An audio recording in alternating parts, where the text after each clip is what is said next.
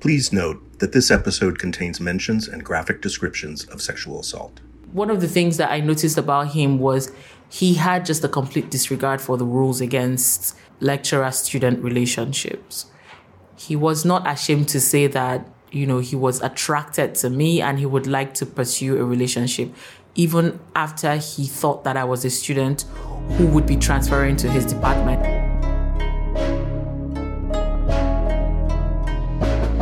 Hi, I'm Patrick Butler, Senior Vice President of Content and Community at the International Center for Journalists. Welcome to Chasing the Story, the ICFJ podcast that gives the mic back to journalists. In every episode, an outstanding journalist takes us behind the scenes to explain how they chased and landed a major story.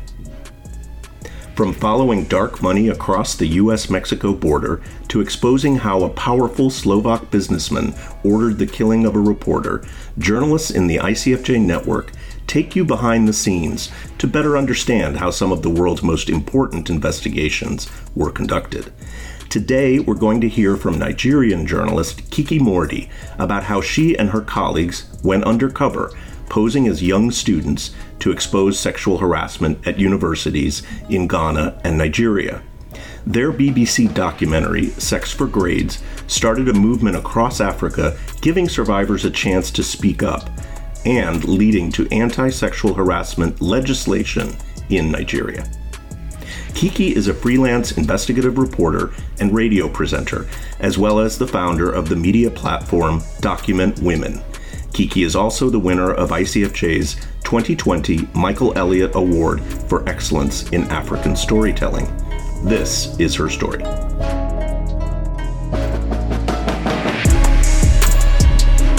My name is Kiki Mordi.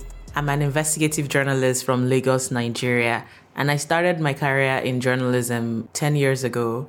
From radio broadcasting until in 2019, I found myself leading a team of female investigative journalists in Lagos and Accra to uncover sexual harassment in universities. When I was in university myself, I understood how bad the scale of sexual harassment was, or the thing we've come to term sex for grades, which is lecturers proposing sex in exchange for good marks. Because it happened to me and it was the sole reason I dropped out of university. And so a couple of years later, when I'd met some BBC journalists in Lagos talking about wanting to investigate sexual harassment, I was more than interested to join this movement. We were at the pre-production stage. We were trying to gather enough facts to ascertain if truly sex for grades was a culture. I knew that in my heart, but we needed the numbers to back it up. And so we set to work interviewing hundreds of past and current students in different universities in West Africa. And the testimonies that we got told us that this was an emergency and we needed to work quickly. And so I immediately joined a team of about 2 people at the time, 2 journalists in the BBC who started to do the on-ground research, which lasted for months. About 9 months of research, and this is thorough research and lots of paperwork and lots of sleepless nights. We were able to narrow down our search to 2 universities. A lot of the testimonies we had pointed to lecturers in University of Lagos in Nigeria and University of Ghana in Ghana.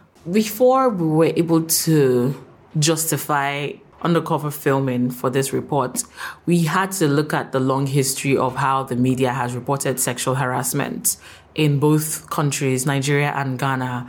And it was really just a vile retrial and re-traumatization of victims.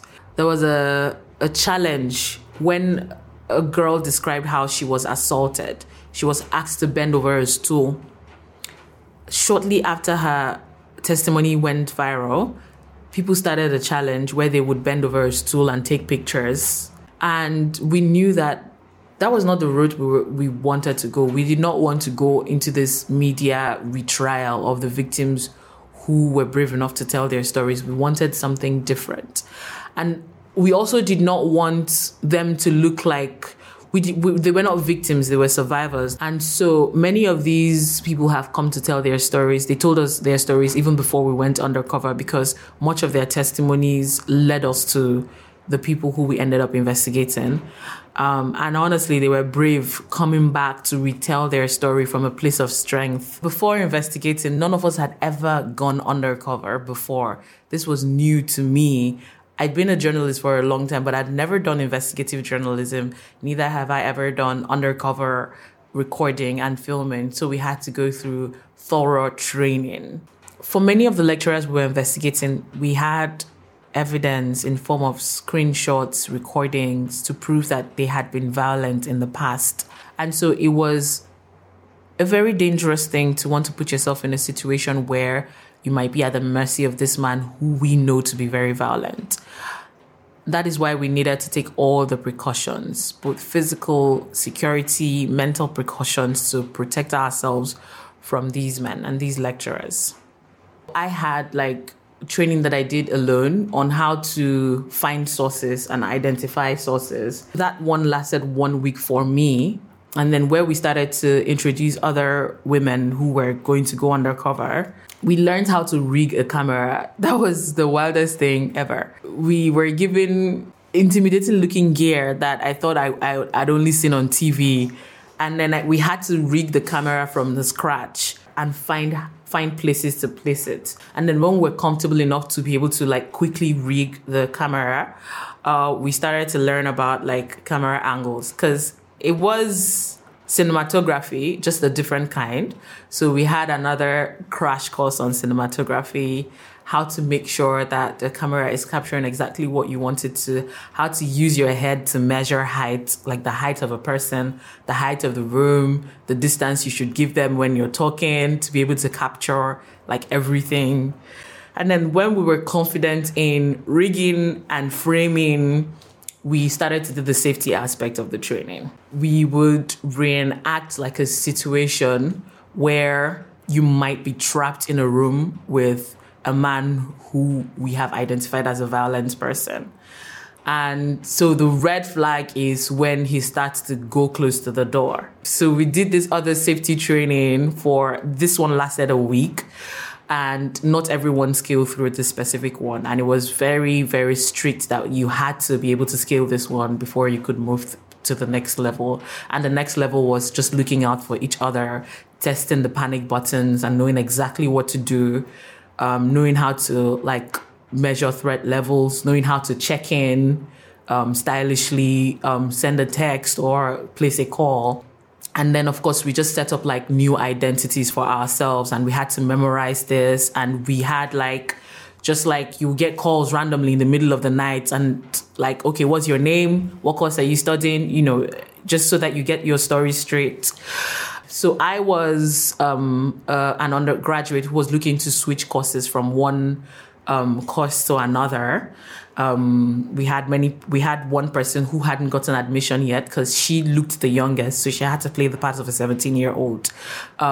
So it was very important that she reiterated several times her age, because we wanted to be sure that this lecturer knew exactly what he was doing, praying after underage girls. Both pre and during the investigation was identifying grooming, because we all knew what grooming was in theory, but it was scary seeing it play out, because at some point we felt like one of us was being groomed. One of our journalists was being groomed by the lecturer, because we saw her starting to make excuses for him, and I was very scared. When that happened, the anxiety was off the roof. We had to take a step back, remind ourselves exactly what we're doing, remind ourselves to recognize what grooming looks like and how you might actually be a victim of grooming, even though you're an empowered investigative journalist. You're not beyond, or you're not above being groomed.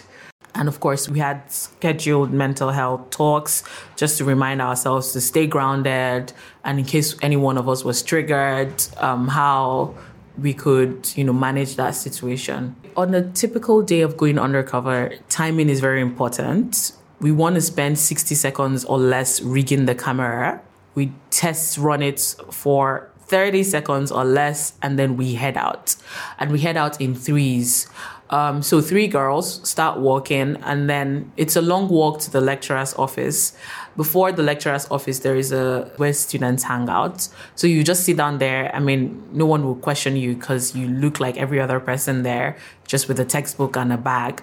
And so one student stops there, the 2 go forward into the department, and then one stops right outside the lecturer's office while the other one goes into the lecturer's office. Where phones are allowed, we do the 15-minute check-in with code words, and then if something is wrong, we hear the code word, we move in immediately. When you're done recording, you walk straight back to the car. Of course, you make sure no one is following you. Every other person is behind you to make sure no one is following you. And then you go to the car, you do a quick summary so that the mic can record that before turning it off. Undercover recording and filming part, we learned a lot more than we learned in the research stage. Of course, we knew that the numbers were bad. Like the data that we had was telling us that this was a pandemic. But going in there and experiencing it for ourselves was just an eye-opener. For example, while my colleague was inside one of the lecturer's offices and I had to stand guard just outside, I was accosted by a lecturer who just saw me standing and just saw me as free game and literally just like grabbed my arm and like pulled me to his office. You know, the way that it happened so brazenly just reminded me of how it was when I was in school like, so many years back. I always knew like my education was stolen from me, but the extent of it, I discover like every day. So I set out to be a science student. I always wanted to be a scientist or a doctor, to be precise. But when this harassment started, and this harassment lasted for a year, this was 1 year of constant harassment until I finally decided I was done. It was hard for me to keep up with the rest of my classes because the person harassing me was my course supervisor. Essentially, he was in charge of all my courses. So if I had any problems with any other lecturer, ideally, he's the person to report to. But then this is the person that was harassing me. Something as easy as course registration, where you have to register all your courses so that you can be graded properly, turned into just like a harassment spree because I had to be in the office alone with him. And this is a thing that we do once a year. So I thought that I would endure that and then I would not have to see him again. But then he asked for my number. He asked for a date. He wanted us to meet in the staff club, which is exactly what happened in the documentary, by the way. The staff club was in a different city. And then I'm in another city many years later investigating sexual harassment. And the first thing the lecturer did was invite a student to the staff club. So that just shows how complicit the universities are. Because all of this, lecturer-student relationships happen right there in the staff club, in the open for everyone to see. So for me, that whole year was lost, first of all. I wasn't able to concentrate in many classes. And every time I noticed that a course was giving me issues, I would always be able to trace it back to him. And so getting up in the morning, getting out of bed became increasingly hard for me every single day. It got to a point I would wake up, dress up, and pretend to go to class because everybody in my hostel was going to class. And I would just walk around the hostel and just sit somewhere and mope. And I did not recognize this as depression, but I was definitely dealing with depression for almost a year until the day that I finally decided I couldn't continue like this. Like, what education was I even saving anyway? I was, trying not to be rude. I would beg, I would cry because I still really wanted to graduate. And then after a year, I just looked back at how my year was academically. I wasn't even doing great. So what was there was nothing left to continue. And maybe that was like the deciding factor in me saying, not anymore. I'm no longer interested. You've been threatening me that I will not graduate. I'm no longer interested in graduating. I think, in fact, that was the first time I felt free for like a whole year. In the course of our investigation, these lecturers who we were investigating were acting according to the pattern that we derived from all of the testimonies that we got from all of the girls. But then watching that pattern play out like in front of us, I don't think I have the words to describe that. I wasn't able to get the justice that I deserved many years ago. And many of the women who I spoke to who broke down in tears in my arms when we were talking just somehow had this sliver of hope that maybe we will do something about this problem. And then when it started to look like this might be a success, I started to get excited, if not for anyone, for the singular woman who I spoke to, who was one of Dr. Boniface's victims, who kept crying through the interview. Some of the things that she said about how he degraded her. He's a pastor, by the way. How he would be preparing for church with a Bible in his hand and be groping her until he releases on her. She just felt like filth for a very long time. She wasn't able to just regard herself as a full human being who was capable of love. It was a really horrible interview. And out of the many people that I spoke to, she was the one that was in my head. Every time we were investigating this man, it was just her testimony that was in my head, haunting me. It was like every day we're scared to go back into this office, but we knew we had to do it for her.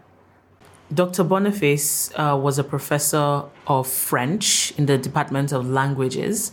He was an associate professor, and he would be quick to remind you that he's an associate professor. It felt like he was always trying to establish dominance, authority every single time. Many of his students, past and even current students, complained about the same thing. He targeted them for a very long time. He groomed them, and then he made sexual contact with every single one of them. He was the main character of the documentary Sex for Grades because he had the most shocking and the most brazen example of grooming a person who he believed to be 17 years old and eventually just trying to make sexual contact. He was also a pastor, the head pastor of the Foursquare Gospel Church. It's a local church in Lagos, in Yaba, Lagos, which is very close to the school. So lots of students who attend church would automatically attend his church.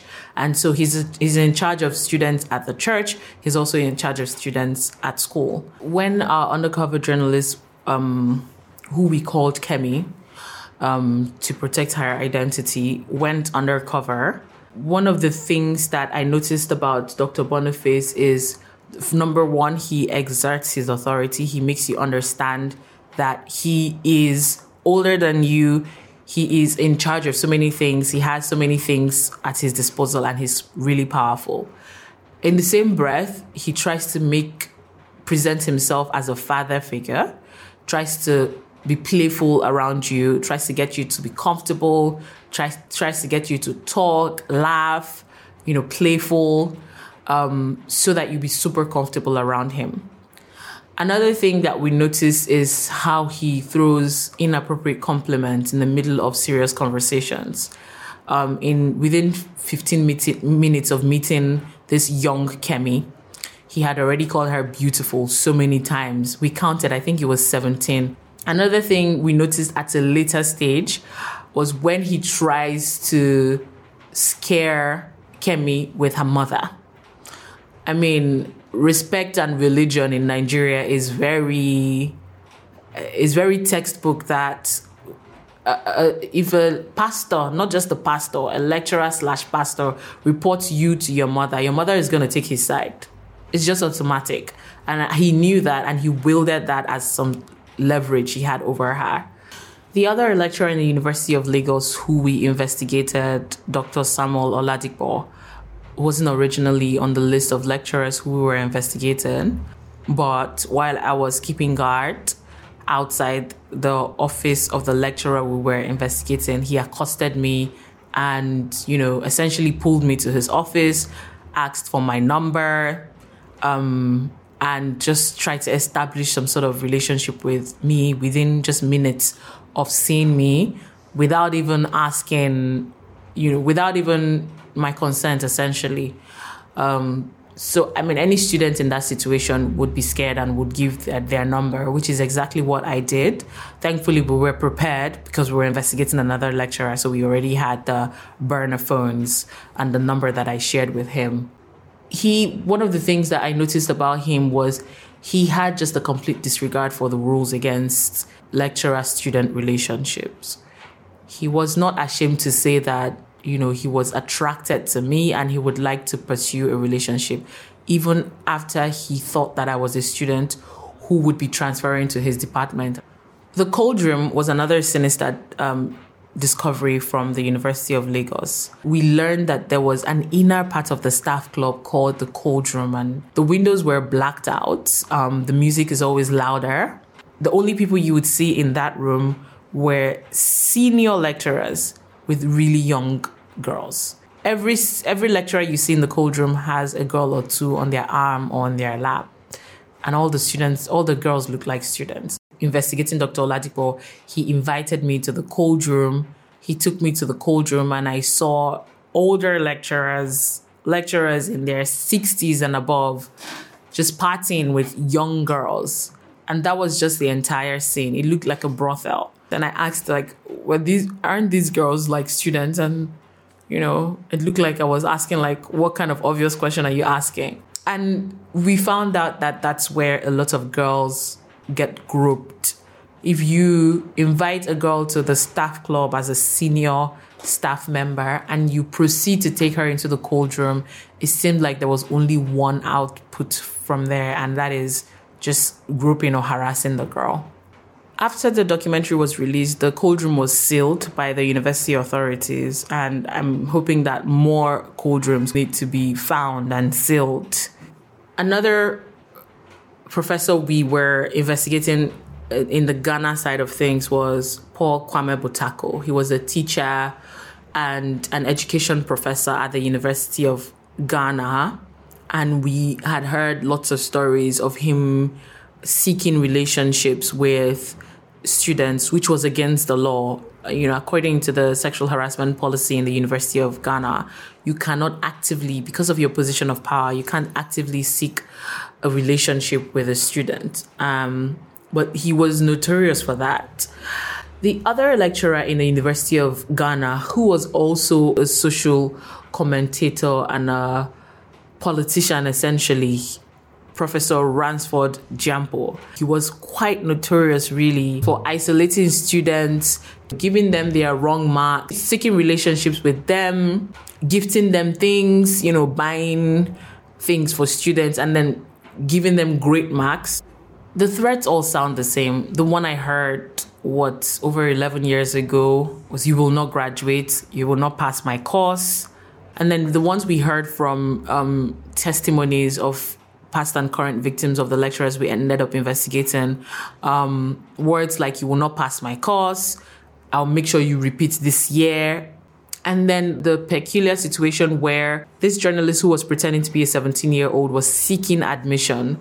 That admission was dangled in front of her like a prize for enduring harassment. It's like, remember, you want admission. You want to get into Unilag. I'll make it happen for you. After the documentary was released, Sex for Grades became a movement. It became a thing that was an easy identifier. For a very long time, we knew what Sex for Grades was, but we couldn't put it in an easily identifiable word. What that film did was provide context for the large spectrum of what Sex for Grades might look like and how it starts from grooming and it ends at sexual contact, and there is a lot of in between. And so it became more easily identifiable. And as a result of that, a bill was reintroduced into the Senate. The bill was introduced to the Senate a couple of years prior to the release of Sex for Grades, but it was thrown out. It was reintroduced with more context, with some words, in fact, that were pulled from the actual documentary. And that bill has since passed the third reading at Senate, and it's set to become a law that criminalizes sexual harassment in universities. And sexual harassment is now recognizable from the early stage of grooming. It would be illegal for lecturers to continue to make body remarks at their students. And I'm glad that that is being recognized as part of sexual harassment, because it's actually the beginning of many harassment stories that we heard. Dr. Boniface Ibenehu and Dr. Oladipo were also fired after a long year of a very long investigation. The investigation kicked off faster in the University of Ghana, but the lecturers were acquitted, and one of the lecturers continued to profile himself as a political commentator and even a politician. We definitely started an international conversation that was contextual to different countries. Till tomorrow, I get emails from people from Zimbabwe, Kenya, South Africa. The movement is bigger than any of us that took part in the making of the documentary. It's taking a life of its own. And I don't think that that's going to slow down anytime soon. Many victims realized that they were not alone. When I was going through my own harassment many years ago, I just felt like I was the only one that was targeted. But in the course of investigating, I found out that I was definitely not the only one.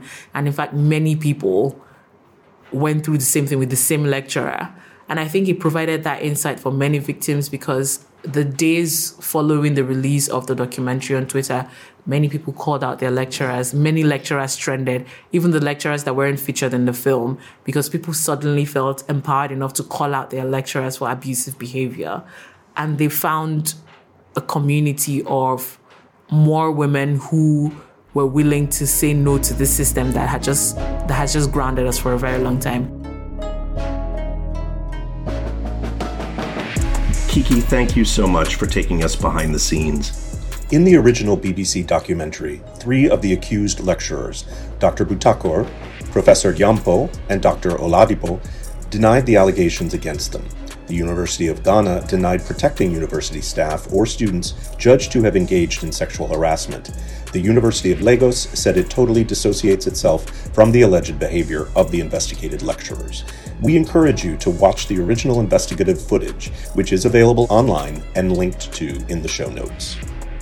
Listeners, thank you for being with us. We will be back in 2 weeks with another compelling story. If you liked this episode, please follow us on social media at ICFJ and subscribe to our newsletter at icfj.org. And if you'd like to support other inspiring journalists like Kiki, please register for our 2022 Tribute to Journalists on November 10th. The link for that will be in the show notes, along with links to Kiki's documentary and social media.